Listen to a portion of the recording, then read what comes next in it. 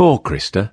Not only does her voluptuous friend Maisie get all the attention from boys, now Christa discovers that her horse, Sherman, needs 4 new shoes or he will go lame. What a dilemma for Christa. She has no money and no way of getting any, so she goes to the blacksmith, the aptly named Jake Brutus, to see if she can help in the smithy as a way of paying for the shoes. Christa begins this story a virgin, but Jake's erotic sensuality proves too much for her. On the first day to earn a shoe for Sherman, she learns things she certainly did not know before. But Jake has awakened the previously sexually dormant Christa to such an extent that her dreams are filled with adult erotica and fantasy. Christa and the Blacksmith is an adult fantasy of genuine quality.